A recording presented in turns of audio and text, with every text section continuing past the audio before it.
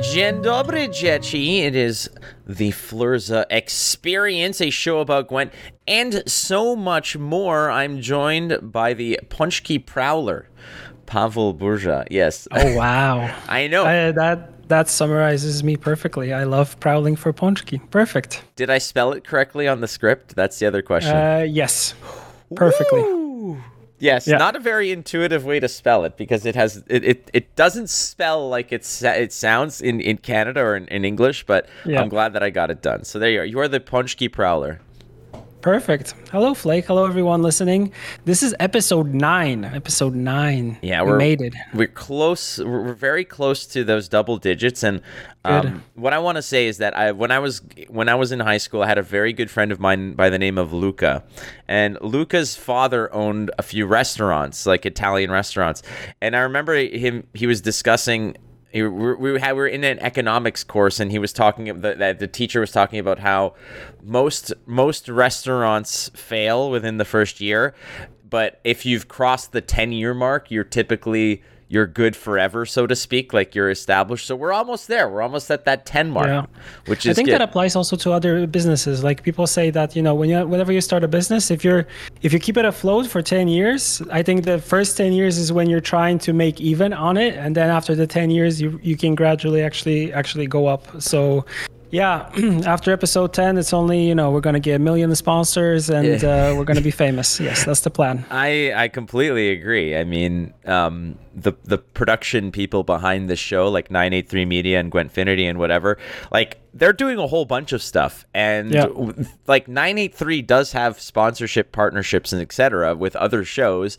And we're angling slowly to get something involved in here. Maybe maybe we get the coffee sponsorship, because I recently got a coffee sponsorship. Maybe we throw in the coffee sponsorship onto this show. I think I'm going to talk to those people, and maybe we can get them as like the but there's always Blue Jeans, but yeah, there's always Blue Jeans. We always got that going for us. But yeah, the plan is to make this a whole big thing, new thing. After we're going to make it with Flake, I'm going to quit CDPR. Flake is going to move over to Poland. Yeah. We're going to buy a house, and we're going to live the best life. It's going to be a big studio. It's going to be me, you, Geralt, and Dominica, who will basically be losing her mind on a daily basis. Yes, on a daily basis with us two idiots running around. That's the name Perfect. of our new show, Two Idiots. Perfect. I'm all for it. Yeah, I think we have good energy together, so of course it will. It's a matter of, it's going to be a success instantly. I'm not even worried about that. I'm not worried. I mean, let's be real. The thing is, we just need to get together to combine our energies. We're kind of like we're the Infinity Stones. Like if we combine, if we're together, then we are so much. We're like the Power Rangers. Yeah, that too. Summoning our Dagon-shaped Megazord. Yes, that's why Dagon I can is not totally here. imagine that. That's why Dagon hasn't appeared yet. Is because we haven't been together. So yeah, and we haven't summoned him. Yeah, we haven't been together for like 2 years, and when we do, that's when Dagon comes back.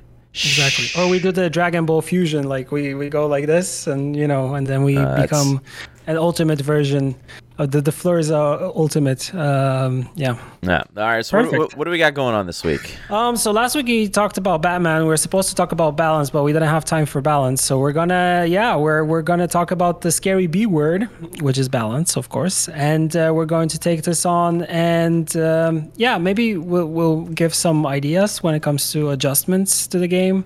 Although I don't feel like I'm super qualified, and I always say that. We're not. But, most of the people who give their opinions about balance aren't qualified and base it off their sole experience. So I think we're more than qualified based on just playing the game. And yeah, that's what's going to happen today. And as always, we're going to kick it off with a brand spanking new Dagon rumor report. And I will say this, I had a lot of fun writing this one. So I can report that a long-range probes that have been tasked to scout out the neutral zone between Federation and Romulan space have relayed very important information. That information has been corroborated to our allies in the Klingon homeworld. Klingon homeworld. Klingon slipped there. The Klingons are cool. You've been watching Picard or something? I have been watching Picard. Yes. Now I get it. QAnon. Okay. I probably didn't. I'm not a big Trekkie. So the first time I wrote this, I wrote it like phonetically, so you would basically say it as I spelled it. But it's then I was like, no. I want to write it as it's actually spelled to see how you pronounce it. The homeworld of Kronos. Yeah. Homeworld of Kronos. We have cross-referenced the data with Vulcan top scientific minds. Of course, the Vulcans are the smartest in the universe. To confirm, with only 0.043% margin of uncertainty, Dagon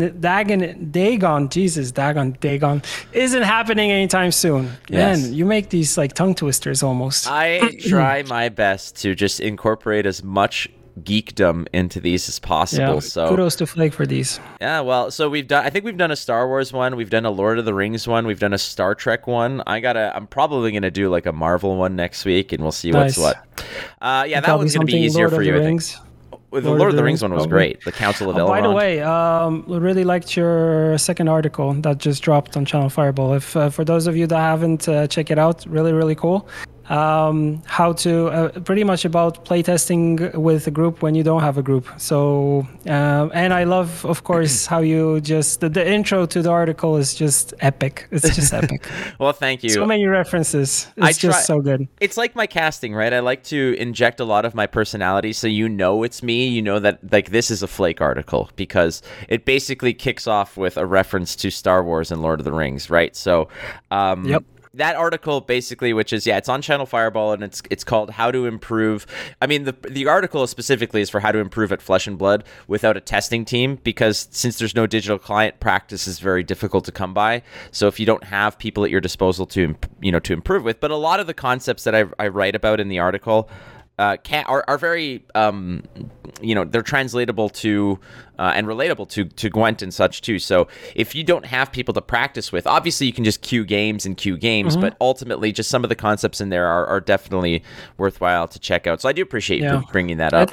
I think it's always something that in any card game will kind of come to your mind. Like you want to get better, but you also want to bounce off your ideas off of other people. Like that's why I even know like a lot of groups or Reddits or even Facebook groups that's focus specifically on an archetype that I'm interested in, and I see just people going there and kind of showing like, this is what I'm currently playing, what would you change? And it's always it's good to, but the other thing is just testing actually, because when you have the base knowledge, some things like, for example, when I'm playing a deck, I see some things working for me, but then I'm like, maybe I would swap this, and then someone says swap it for this, but then that card doesn't really fall into my play style, but then I change it for something else, and then I'm testing. I think it's a mixed bag of things. Like you need to look at how you're playing, what you're trying to achieve, how you can make the deck better for yourself, and then test it.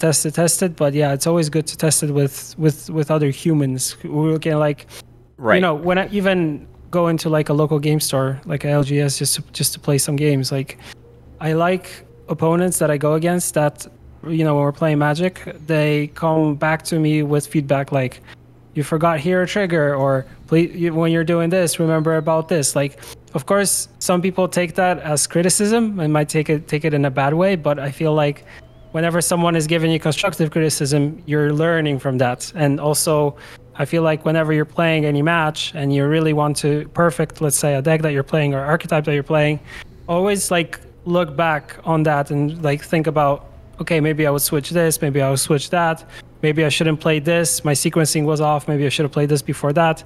So these are all kind of things that people need to take into account when we're trying to get better. Yeah, I mean, basically, I mean, with limited resources, I mean, if you don't have anyone to play with, imagine you're just on your own. The best thing you can do is perfect the variables that you have access to, so to speak.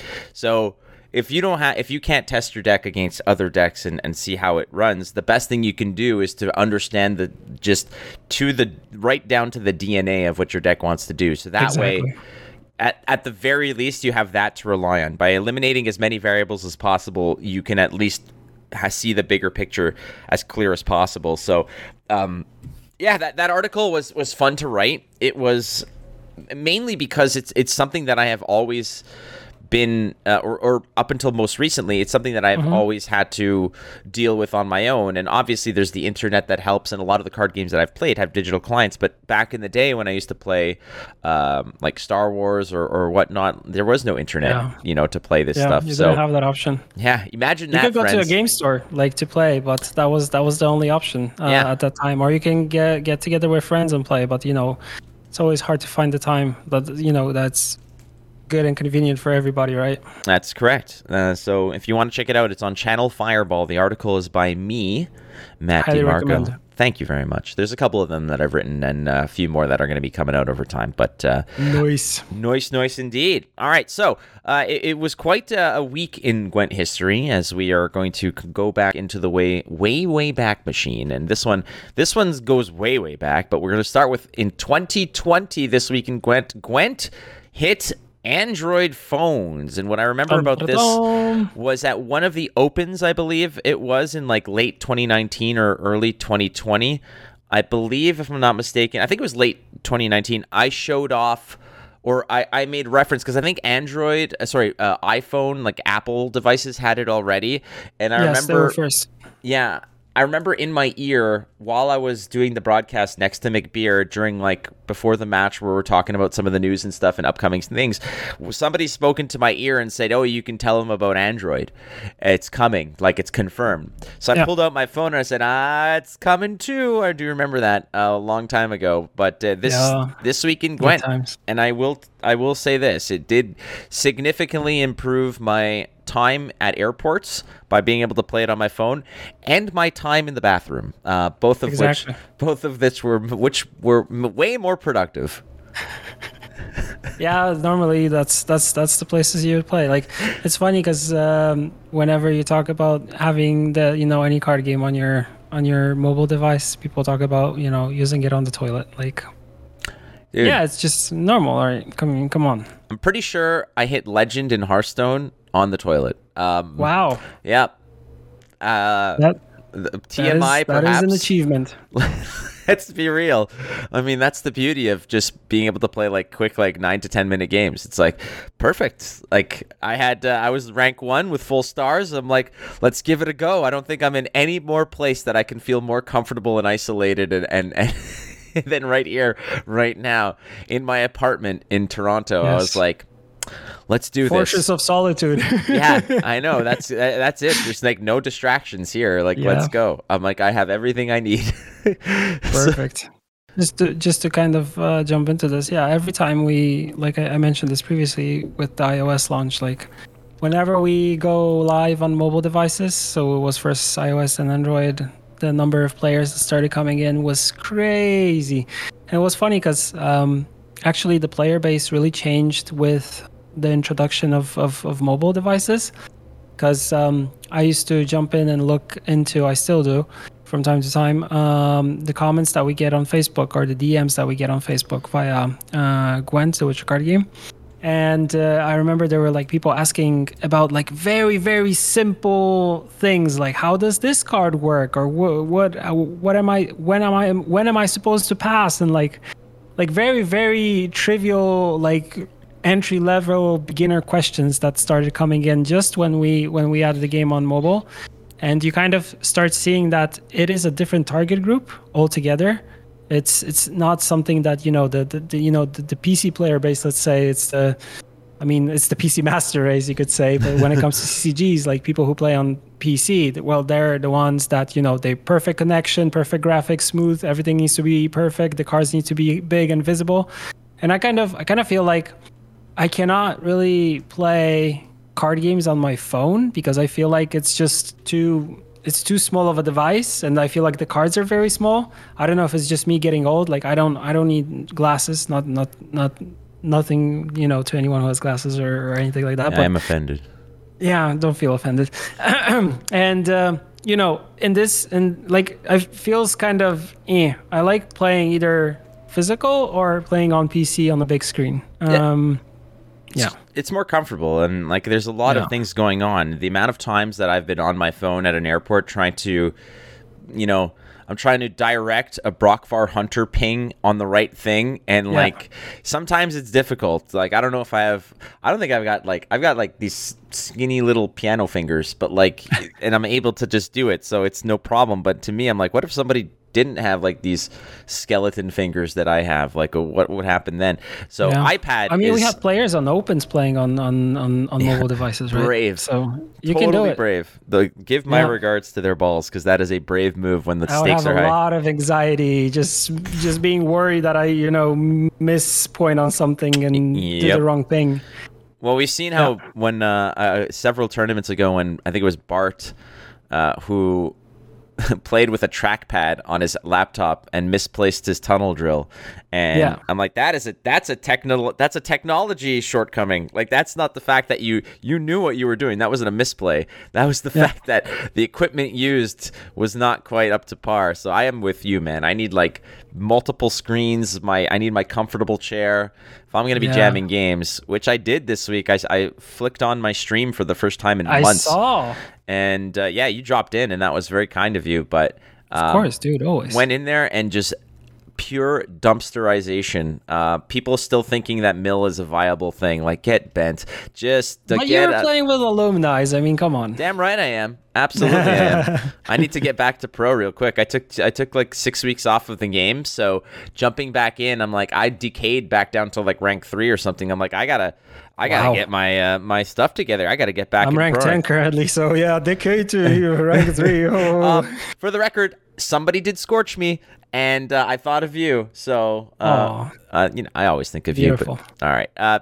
2017 was the quote-unquote positioning update, and what a lot of people don't understand is that there was a time back in Gwent where you could not decide where on a row the card can go. It just went to the furthest right spot of the game. So imagine that. Imagine not being able to place a unit where you want to place it. It was just front row, back row, middle row. That was all the decision you had. It would always default to the rightmost position. Being able to wedge a unit between two other units. So think of all the other abilities and really the latitude that gave the game in terms of design space, when you could just put a card wherever it was. Think about crew abilities. Think about adjacent, like boosting adjacents or things of that nature. Like Melusine abilities, etc. You were not able to do that back in the day. So this was a massive update that occurred in 2017. It came out as the positioning update, and that to blessing and a curse.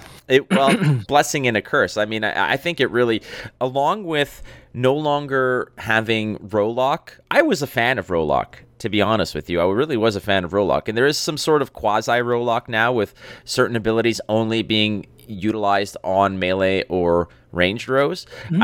I really like how that has been dealt with up to now. But positioning update to me was kind of cool. The fact that a lot of people do not realize that you did not choose where that unit went on a row.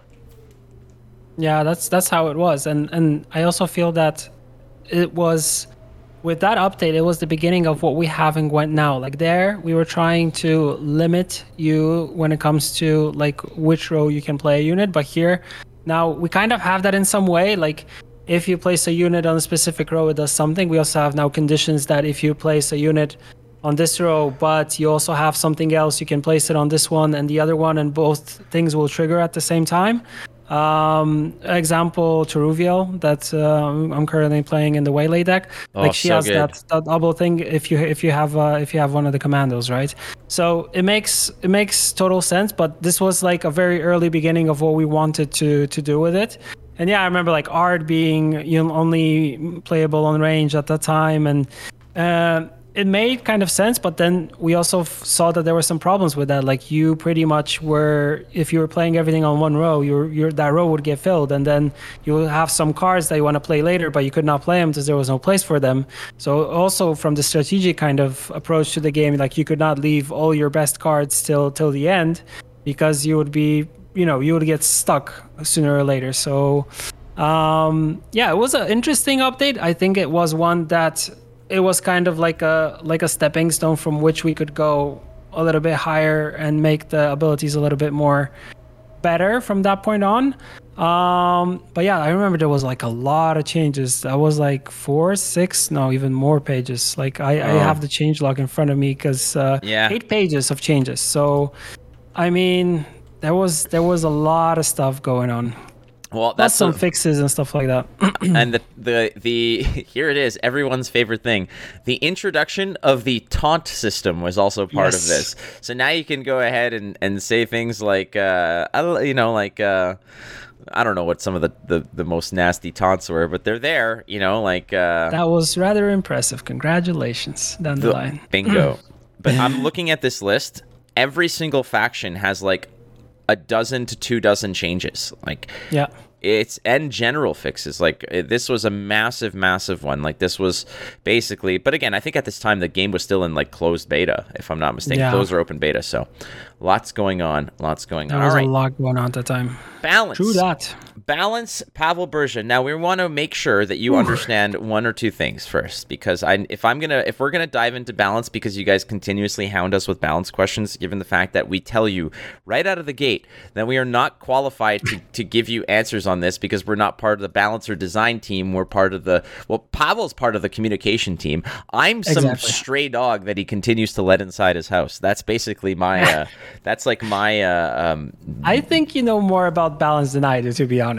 I will say, okay, look, yes, I mean, I have played probably a lot more than you, because you're more involved in the communication side, and that's the truth. Now, in the past 6 weeks, I have not played a lot at all. I mean, those are just facts. The last game I played a round of.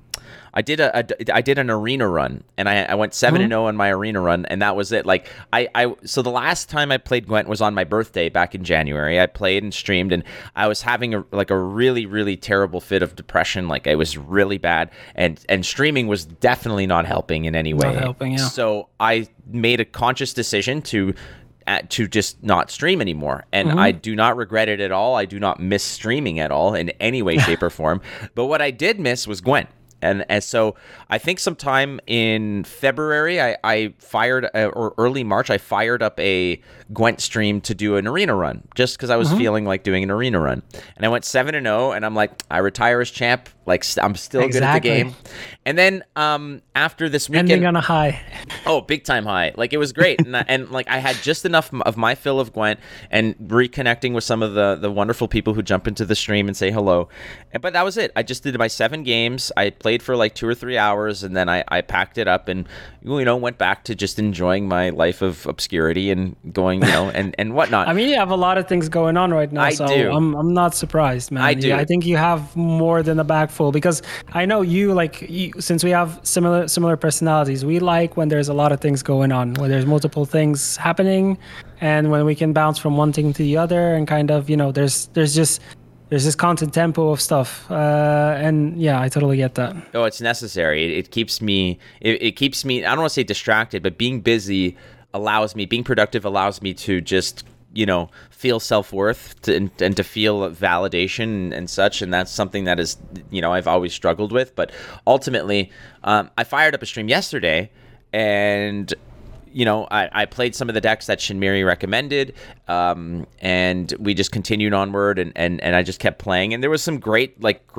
decks that I played, one of which I have to give full props to Tia's list, the elf list that you recommended. It's really good. And she was in the chat as well, and I don't know if she stuck around to see me absolutely wallop with that deck, but that deck is delicious. I am on that list, and today, as we're recording this, it is Wednesday the 23rd.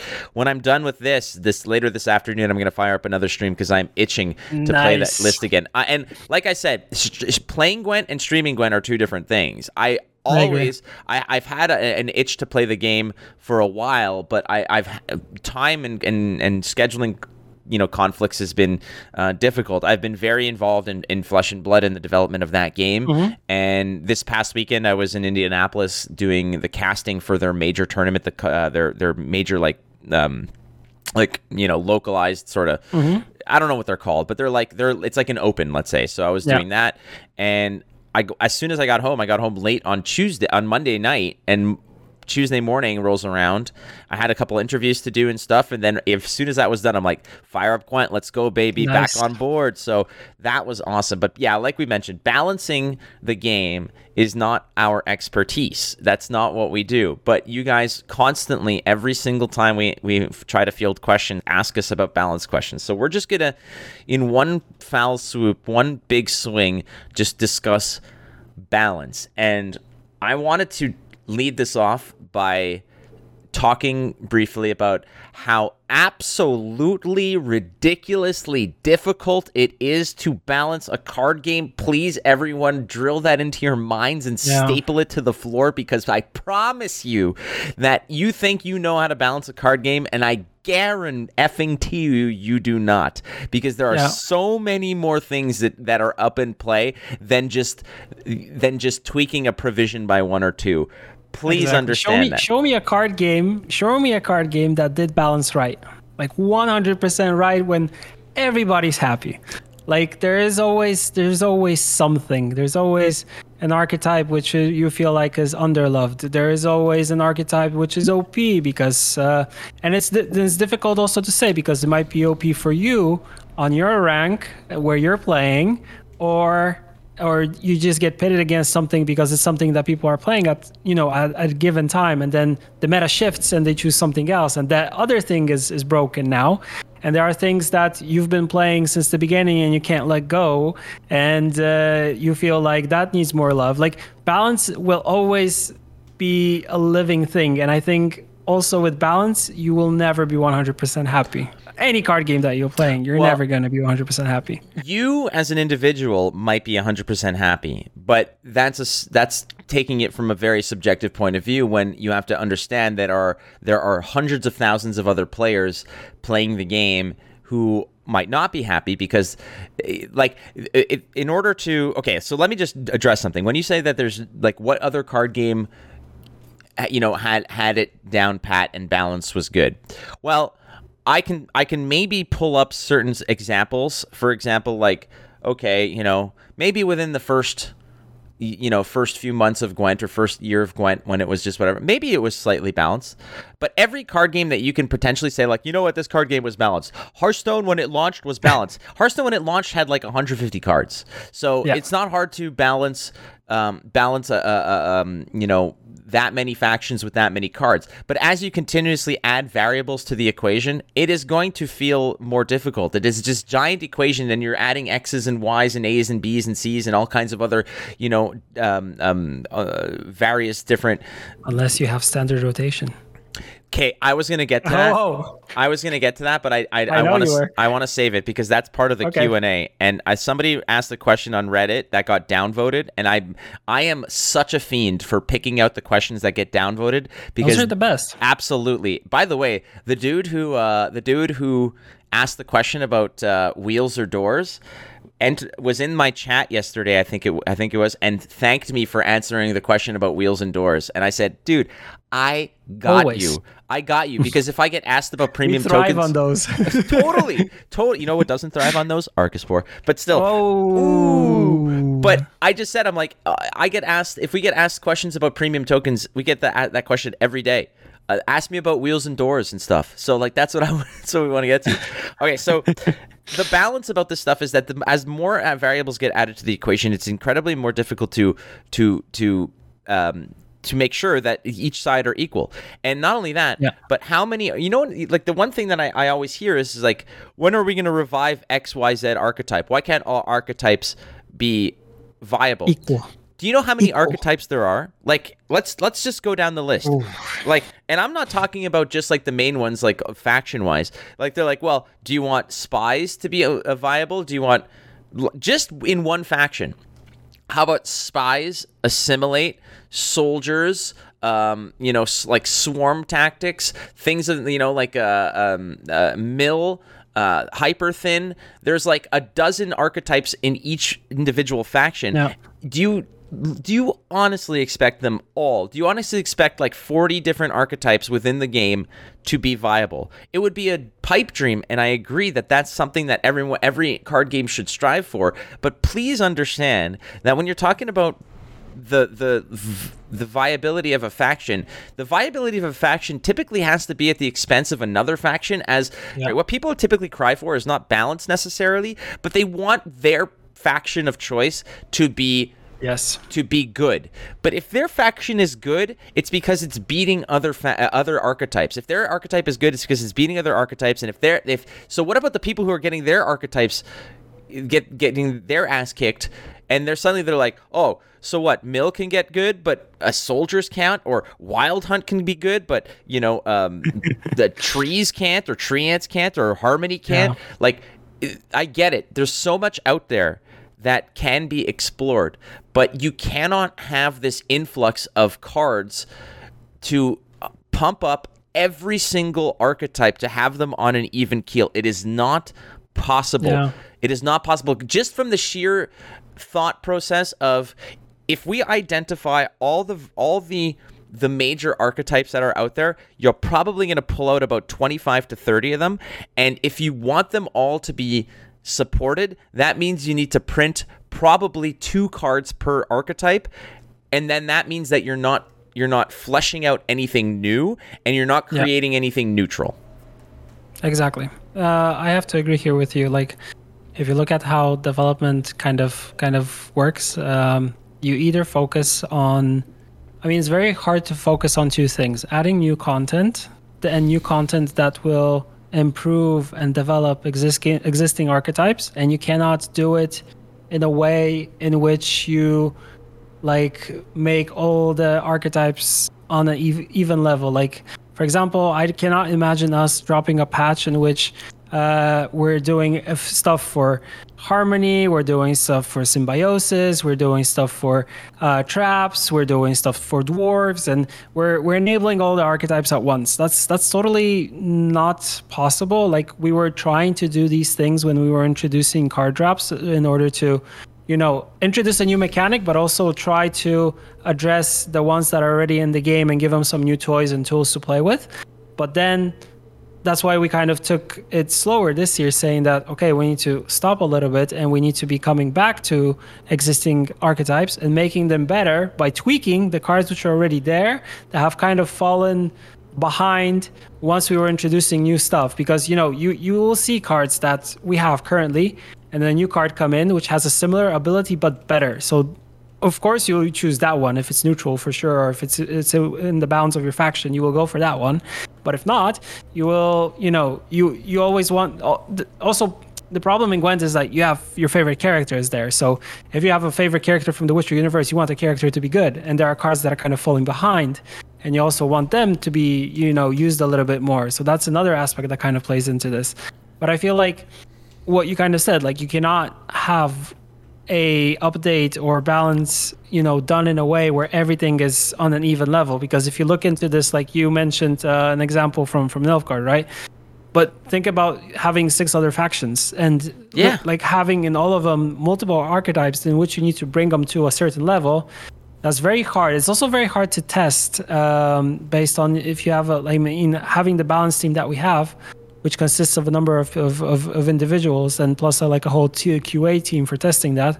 Like, that itself already, giving so many things at once for them to test and to play around with is super difficult. And like injecting, like the whole thing of injecting like new cards, and how 1 or 2 cards can change how you play a specific faction and what's going on within the faction and the balance within that, it like shifts totally. And I don't think many people like kind of think about the impact of these like changes. I also love, like, whenever we do balance, they're like, oh, they just took 1 provision and gave 1 power. That's nothing. That's a lot. That's a lot. That is a lot.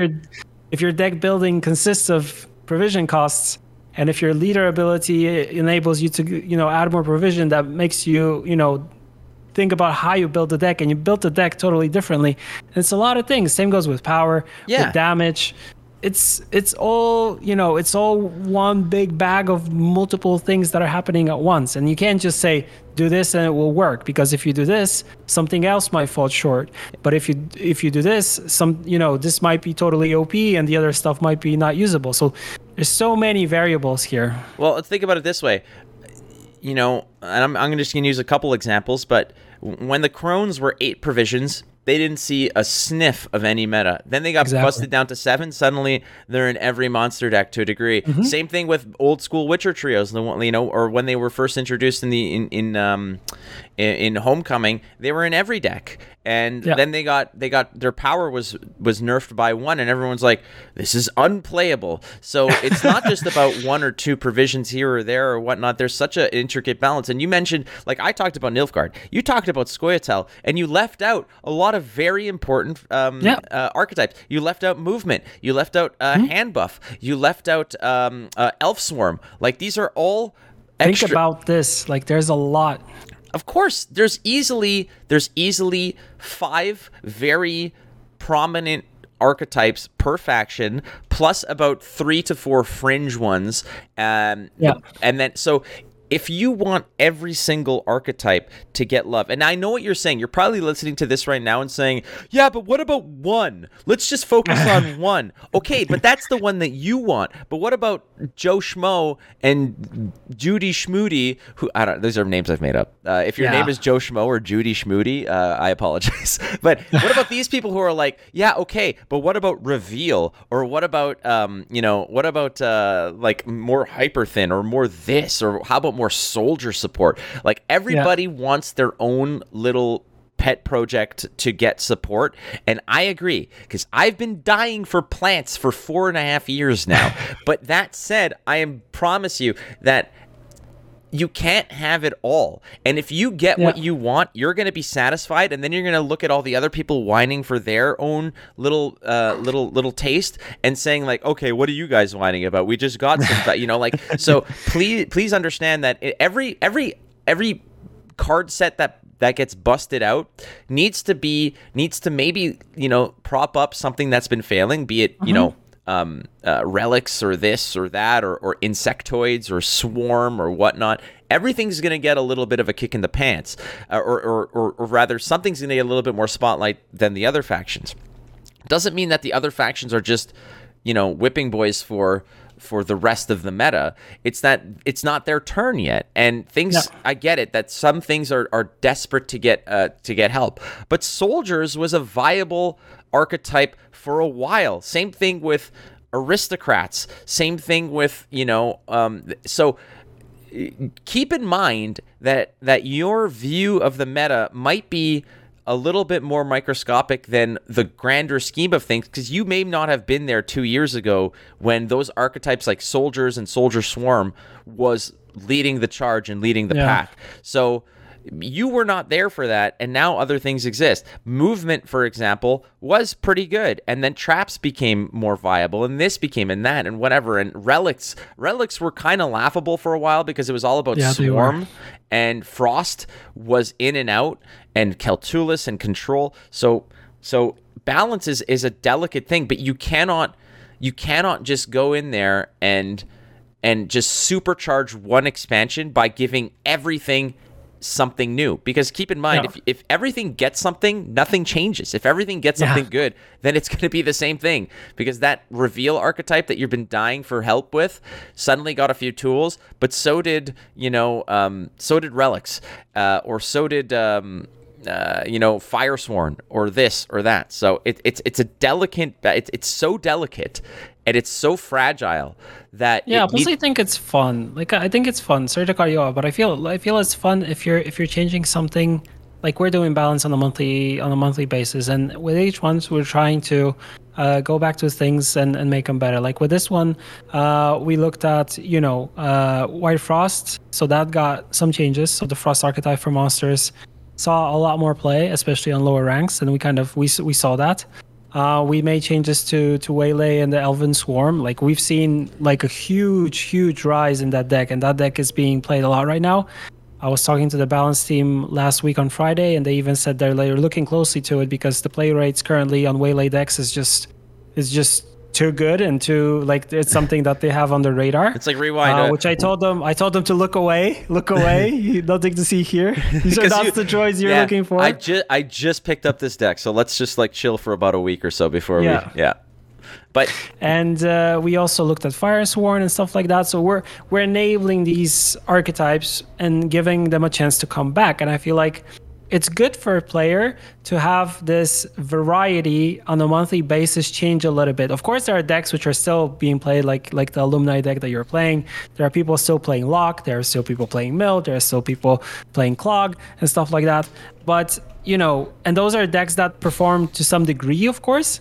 But then looking at the new toys and the new stuff that we bring to the game, like it gives you something new to do on a monthly basis. And I feel like that breathes already and, a little bit of fresh air and energy to the game, because, it's changing. It's ever changing, monthly changing, and you don't have to be stuck playing the same thing over and over. And I know it's hard because you might have a favorite deck and then, 1 month is great. The other month it's worse because it gets some nerfs or some changes happen to it, or another deck becomes more prominent, which is like a direct counter to it. Like, I totally get that. I have the same thing when I'm playing elves.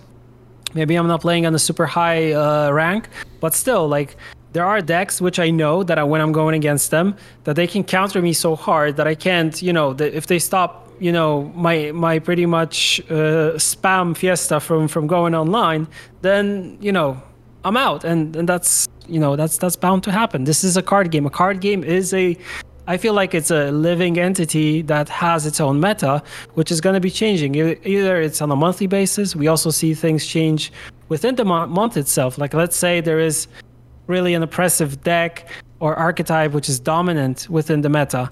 You will instantly see players like reach to cards which they normally would not play, just to have hard counters for what is causing, the biggest trouble at that time. And that's kind of the beauty of the card games, because you're able to create something to go against the tide. Or people create meme decks, people create maybe not competitive decks but fun decks to play, and they're creating their own kind of meta, and they're having their own fun with the game. So I don't think we should be always, when it comes to card games, we should not be stuck like 100% we're only playing this, because it will change. Like, I've run numerous times into situations where I had my beloved favorite decks in Magic. 1 month passed, card got banned, whole deck flew away almost, right? And it was gone. Like, it was the most, of course it was the best thing, but you start thinking about it, this deck was super oppressive and nothing could go against it, and it was just super dominant. That's why it's gone, and it makes sense, right? So there's a lot of things that needs to be, taken into consideration here. I completely agree. Now, this is not to say that archetypes and balance should not be priority one. I honestly believe that balance should always be priority one.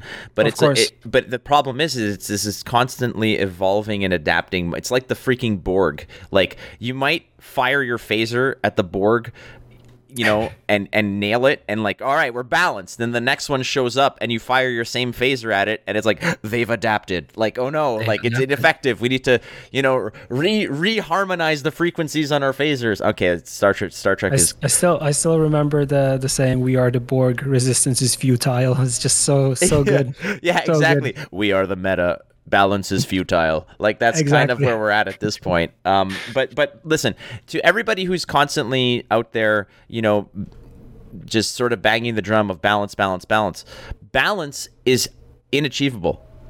Keep that in mind. It is inachievable. It is not achievable in any card game. There will always be a constant flux of adaptation of metas and players who are constantly looking to break the particular tide that they're swimming in terms of what decks are strong and whatnot.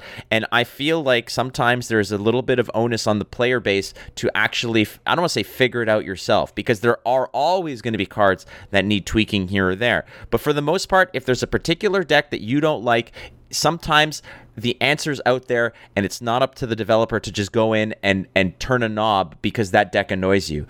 If your Swarm deck keeps getting dumpstered by, I don't know, like a Skellige control deck, maybe don't play that deck. It's not that your deck is bad or the other deck is OP. It's the fact that you just keep trying to fit a square peg through a round hole, and it's not going to work. And that is definitely part of it. Now, again, people are like, you don't get it. There's clearly some overpowered cards out there that need balancing and some weak stuff that needs boosting up. Yes, but it can't. There always will be. It can't always be done at the same freaking time. You're trying to balance an equation of 800 variables or 800 or 1,000 variables, however many cards there are. And that is inachievable. It's an inachievable thing. Okay, like, do you guys remember the quadratic equation? There's like 4 variables in that monster, and that's difficult enough to figure out, but it's doable. Now picture that thing on steroids with a rocket ship up its ass. That's basically what balance is. Yeah, I have to agree. Plus, I think it like, coming back to what I was kind of saying, like, it also lets you try different things. Like, you don't have to be stuck in your way playing the same thing on a monthly basis. You can be checking out other things, building different decks. Maybe you also, maybe you want to like build the deck that you're having trouble going against because you can learn how to play it, or you can see what you can do with that deck in order to counter it. Maybe there's like so many things that you can be doing instead of just being stuck in your way saying like, no, I want this deck to be better. I want this card to look like this. Fix it, and yeah, like you said, leave it to the developers. They have to figure it out because this is the only thing I'm playing, and they have to fix it. It's out of my hands, right? Essentially, but that said, it's something that I feel is constantly being strived for. The fact that CDPR, you guys are really just putting out very frequent balance patch updates and something that is a very important thing to do as well. And again, it's just the series of knobs and frequencies that you guys are constantly tuning. But whenever you're adding more cards and adding more content, that just disrupts the what the equation even looks like. You're throwing in more variables to it, so it's difficult. But keep in mind that if you want to achieve that balance, it doesn't mean a balance is not necessarily that everything is on the same keel and it's just this straight line, that horizon is perfectly flat. Sometimes you're going to have a peak, but for every peak there needs to be a valley, and in that case, when everything is evened out and averaged, you're going to have a balance. Now, obviously, you want that valley to eventually become a peak, and you want that peak to become a valley. But if everything's even Steven, that is just unattainable. It's just not possible. But you need to look at it from a broader perspective. If it was just this gigantic peak and a series of small valleys, that's not good. But if there's going to be several peaks and several valleys over time, those are going to shift and change, and you're going to have what looks like a better frequency for everybody to tune into, and that harmony is going to be a little bit more palatable to your ears, to use an analogy there. But balance is difficult. This was something that Jason also touched upon. It was currently posted. Also, I saw it on Reddit. Like, he said there very openly, like, if you guys would like us to have everything to balance, like, we can make this a boost and damage game, and it will be balanced the same way that chess is, like 100% balanced. But would you guys want to really play that? Would that be fun for you on a monthly basis? Well, I reckon not, because what's the point of playing if you can understand the outcome based on if you're going first or second or the cards that you have in hand? I mean, some people like decks that are super consistent, which is good, but some people just like to play around with the cards that they have and the hands that they, that are pretty much drawn. Like, I feel like still deck, like Gwent, when it comes to deck building and the amounts of cards that you draw and the possibility of thinning within the game is very good, because you're most likely almost able to catch all the cards that you want to have. Like, you get to play your best golds easily, or you get to tutor for them, and it's not like you're playing a 60 card deck and you get mana screwed like you have in different card games. And I feel like from a consistency standpoint, that's also good. But you won't always have this perfect scenario where you have all the good cards that you want and your sequencing is perfect and you're playing everything like it should be, and you're not going to be always realizing that to a 100% manner. And when it comes to balance, like, those are things that we also need to take into account, is like, what's your probability of actually drawing into these cards? Because sometimes you just don't draw the card that you need, and then you don't have an option to get it from anywhere else. And you also learn from that. Maybe I should have thinned here. Maybe I should have played this round a little bit longer to get more cards out. And then, mulligans, and maybe I would have a bigger chance to get to that card. Like, there's multiple factors. Or maybe if my opponent played in a different way, I would be able to do that. So all these things kind of are fun in the card game because they're very, you know, people say it's RNG and stuff like that. Well, this is also why we play card games. Like, we want to have fun and we want this variability. We don't want everything to be cookie cutter. I play this, I play that, I play that. Everything resolves, everything works, and I win. Well, if that was the point, then we would not be learning anything from any card game that we play, right? Spot on. So, yeah, if you noticed, ladies and gentlemen, we didn't attempt to balance any cards because, again, like we mentioned at the top of this whole segment, is that we're not good at that and we're not even going to attempt it. So don't even try asking. Gale needs to be balanced. I'm saying this on a weekly basis, on a weekly call that we have with the balance team. Please buff Puffco. That's my thing. Don't look at Waylay, and I want Gord and Scorch to come back what they used to be. And those are my petitions. Those are my like weekly petitions that I always say, and they always like, get out of here. Puffco Gale, 4 provisions, 8 strength, zeal, veil, shield. Yes. What else we got?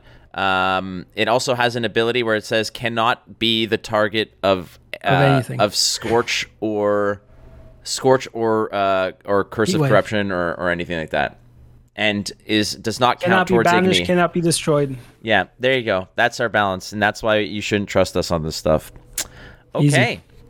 That's our topic. We got the question and answer period coming around the corner. So would you like to kick it to our imaginary sponsors, Mr. Pavko? Of course, throwing it over to Blue Jeans in Gdańsk. So Blue Jeans offer code Flurza15 still stands. Yeah, we made it up. But if you ever go to Gdańsk and you go check out Blue Jeans Bar, authentic American cuisine. Say that, yeah, Mateusz from Canada sent you over. That's exactly what I was going to say. All right, friends. We'll be right back with the question and answer mailbag. Don't go too far.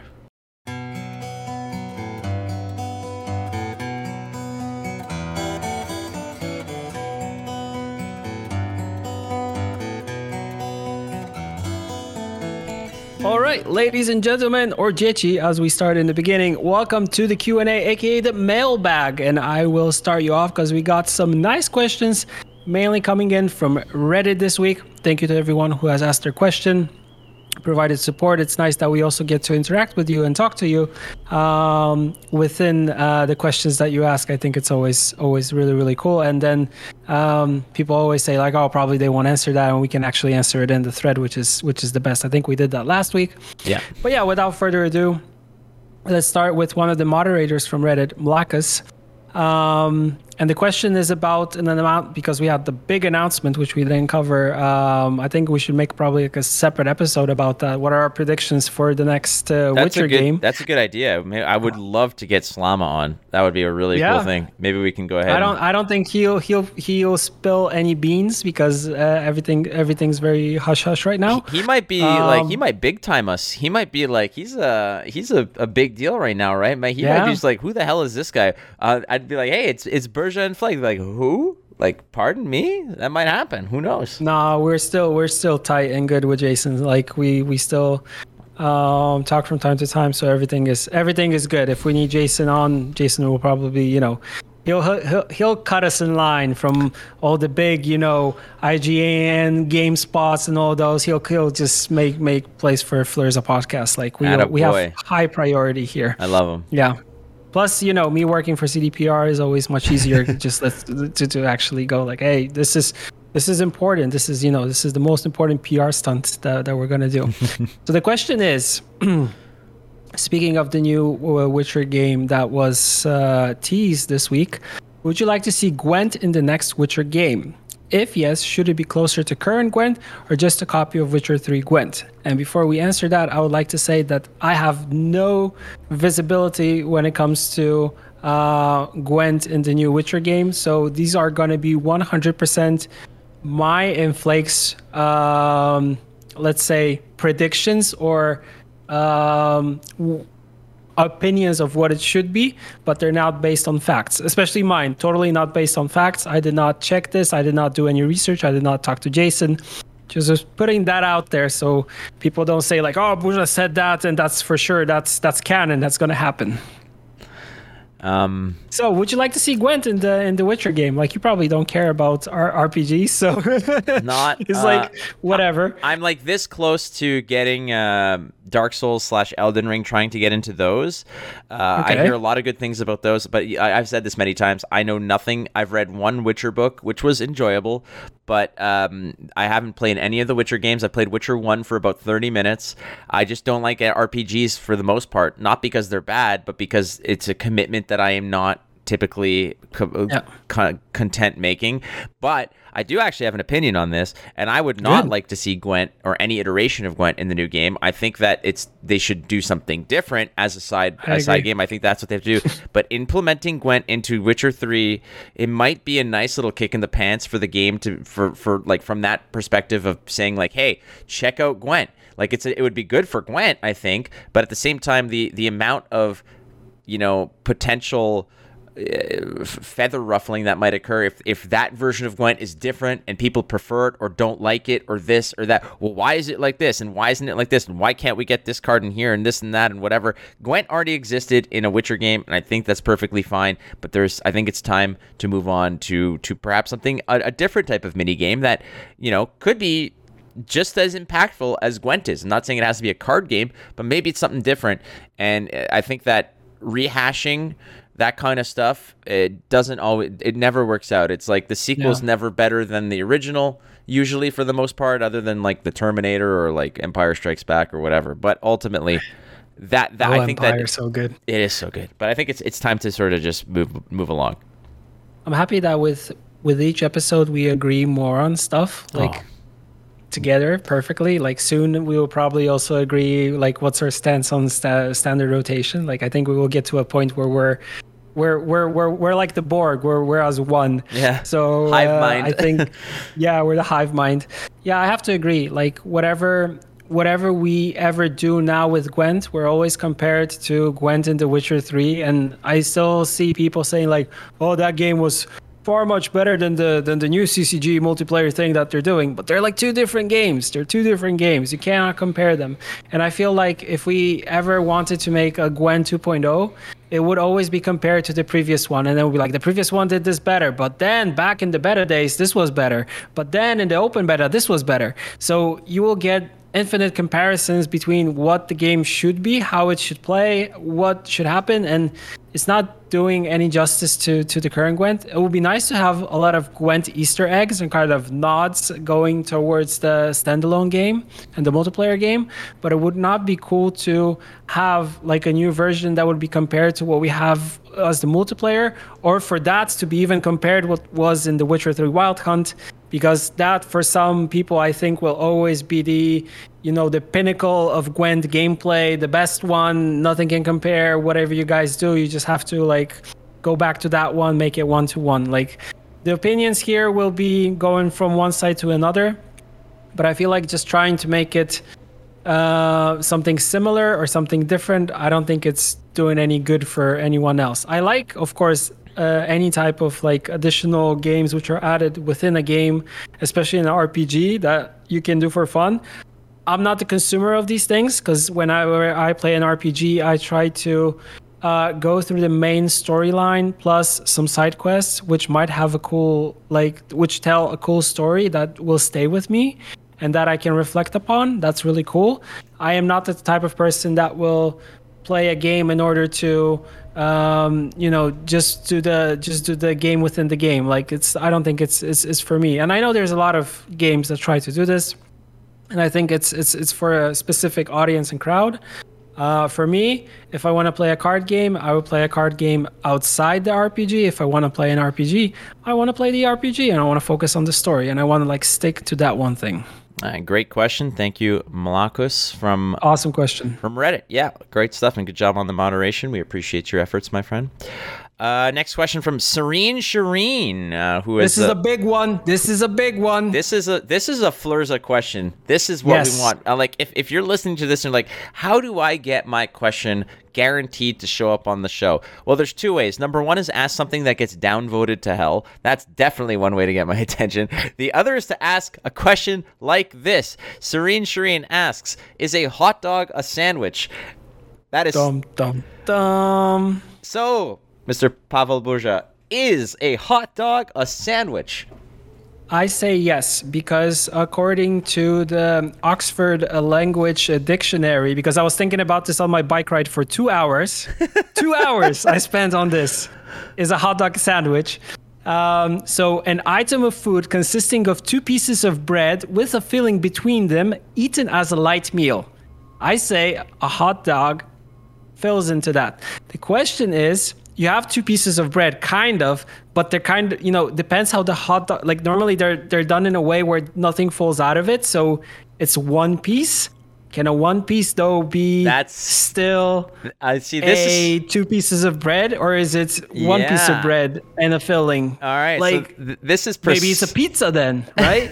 Precisely. This is why you and I are becoming the Borg together, because I had the exact same thought as you, and I didn't go in. First of all, I don't go on 2-hour bike rides. I don't go on 1 hour or 1 minute bike rides, but I do spend a lot of time thinking about dumb garbage like this. And here's the deal. If you've gone to any major sandwich place and you order a sandwich, they take the fresh bun or the fresh piece of bread, the 6 or 12 inch or whatever, they just cut a slit in it, they spread it open, they jam the stuff in there, and they call it a sandwich. And that is a sandwich. So what is a hot dog? A hot dog is a sandwich. But I get the fact that the Oxford Dictionary said 2 pieces of bread. It's not 2 pieces of bread. It's 1 piece of bread with kind of this trench in the middle that you fill with delicious goodness.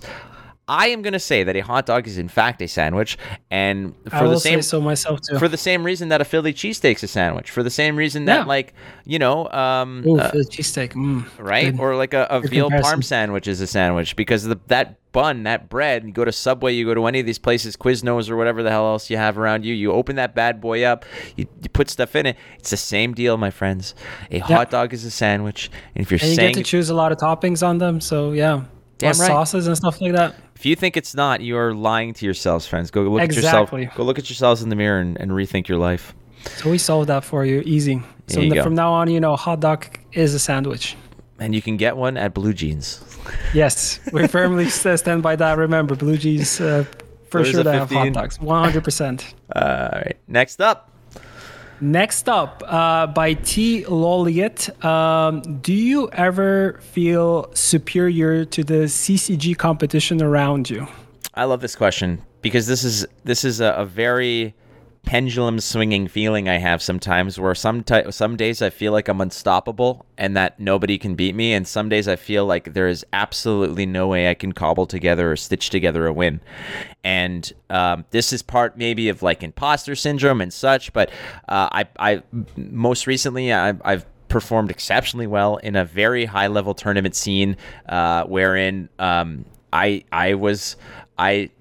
got but declined a Pro Tour invite for Flesh and Blood. So mainly because I'm on the casting team and I would rather cast than play, but I had the opportunity to have a Pro Tour invite. I could have been a pro, a real pro, and I said, kudos to you for that. Yeah, and we did. I basically cut a deal with somebody who really wanted it, who was in contention with me, so they have it, and they very much deserve it. But I only feel superior playing CCGs, if we're talking about Gwent specifically, when I load in and it's like Ursine Ritual and someone drops a Ceres and they're playing Lippy, oh, you best believe I feel superior. I feel superior in the card game. I feel superior morally. I feel superior from a spiritual perspective. Every little aspect of my life just gets this nice little chakra boost, this chi boost, where I'm like, I feel superior. But in reality, it's hard to feel superior when I'm casting matches where the best in the world, the Colomones, the Tailbots, the Piables, when they're slinging cards and you are just feeling like you're like, wow, like this is impressive. It is nearly impossible for me to feel superior. However, when I'm on ladder and I call a play and I see the lines and Twitch chat is arguing with you and you're like, hold on a second. Patience. There's a plan here, and then it works out. For instance, yesterday, I streamed and I played a bunch of games, and there was some people who were like, "Why are you doing this? Just do this now. Just do this now."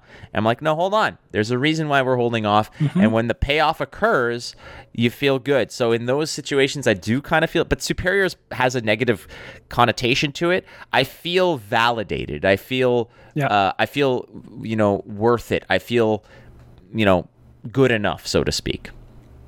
Yeah, for me, hardly ever, to be very, very precise. Like, I've get to also, like Flakes, see, some of the competitors that we have in our official tournaments play the game at such a high level that I know I won't be ever able to reach that level.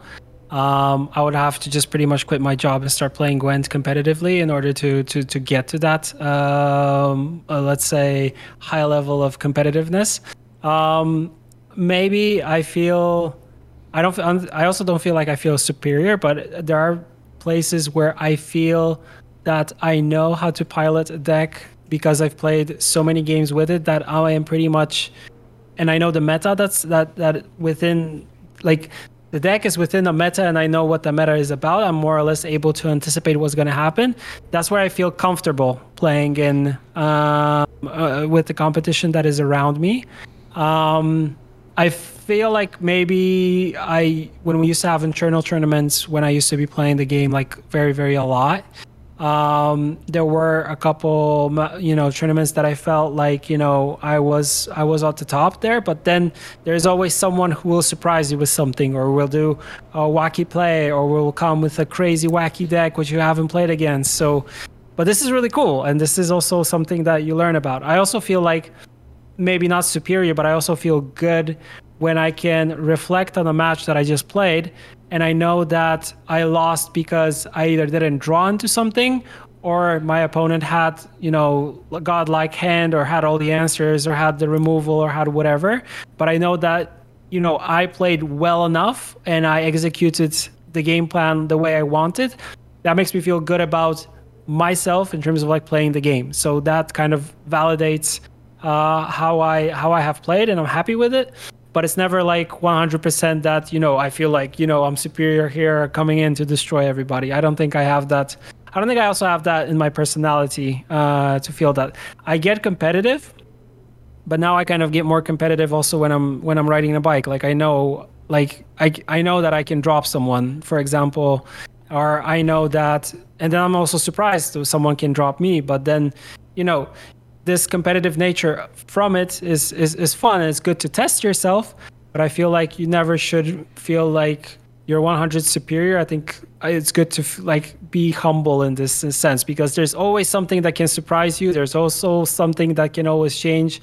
Sometimes you just might get terrible draws, and then you might, not execute the way you want to, and that should not make you feel, if you're superior or not, but it should just make you feel good about the plays that you made. Like Tailbot can feel like he's superior, and this weekend in Indianapolis, as I was calling that major tournament, we interviewed the winner afterwards, and he was the first person to win 2 of these major huge events.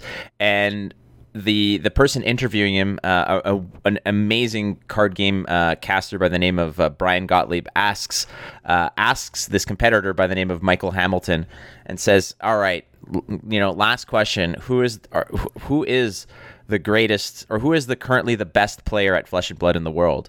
And he kind of and this guy was incredibly humble. He was always humble, very hardworking, very focused. Didn't crave spotlight. That's not his jam.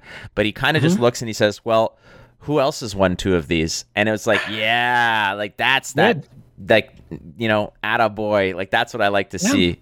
Creating. I mean, if you're on the broadcast team, this is what you're looking for. You're looking for personality, and you're looking for people who are who are comfortable enough to say like, well, I've won 2 of these, so who do you think, right? It's nice, and it gives some more personality to that player. So all the kudos to him for saying that. Damn right. All right, next one coming from Hoonlord, I believe, on Reddit. Now, this is a second wave of questions, because the first wave of questions was basically your laundry list of standard procedure, which was balance, premium tokens. Golden Necker project, and that kind of stuff. So I did answer all those questions on there. And he did follow up kindly with some more, so we'll pick out a couple here real quick because we only have about 10 more minutes. But we're going to go with, according to this, he asks, should there be more cards which will give rupture status? My opinion on this is that rupture status, I think, is something that should not be overplayed.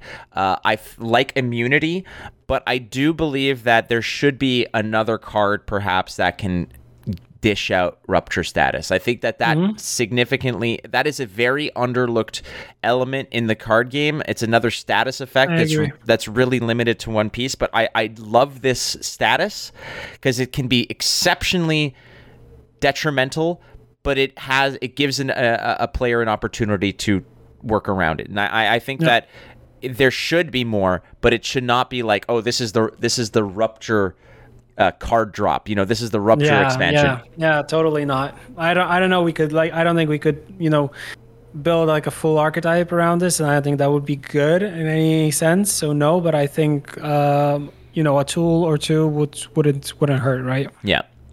Also asking real quick here, will there be new hero abilities or adjustments to existing ones?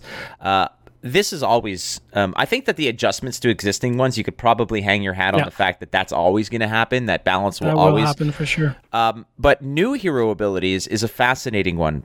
And the reason why I think that this might not be, I don't know. I don't know if you know, Pavel, but if you introduce a new hero ability, you need to introduce 6 new hero abilities because you need to have a new one for all the factions. It needs to be fair in that regard.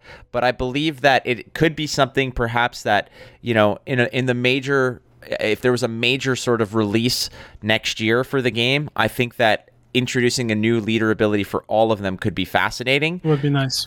But this owes back to the fact that it does throw 6 enormous curveballs into the balance equation.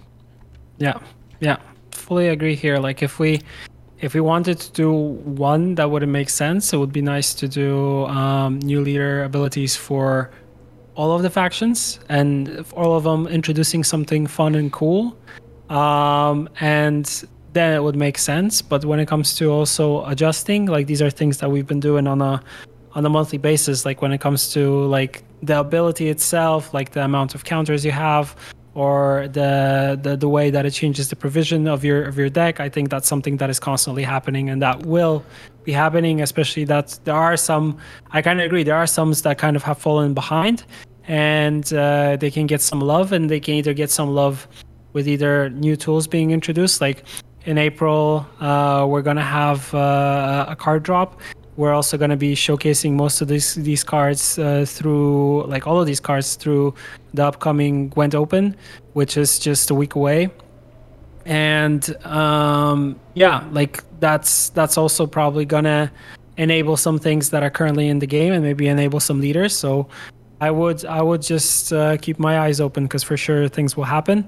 But yeah, when it comes to introducing new leader abilities, like Flake said, we'd have to do 6 at once ideally, and all of them would have to kind of play around with each other, get pitted against each other, counter each other. But still, I feel like even if we did that, they would, like you said, it would change a lot of how the game is currently being played. All right. The next question is one I think that we would actually, I would be down if you are, Pavel, to do a whole episode on. Like, yeah, this is a topic for a full episode. All right. So this question was asked by Zayad Neo, asking, can you please comment on the latest decline in Twitch streamers and the usual streamers branching out or leaving completely? This is a conversation that I can easily dump 20 minutes of conversation on, and I know that you can too. So I think that this will be the focal point of next. So we're not dodging this question by any means. It's a sensitive topic. We'll just get back to it and give it like full-on exposure, because it is a topic that we can talk about for a long time, and it's also, I think, a topic that I feel like we can have a lot of input based on the fact that we've been with Gwent for such a long time, that we've seen people come and go, and we can totally address this in a separate episode and kind of say like what motivates content creators in order to go into maybe variety streaming or change the title which they're currently playing,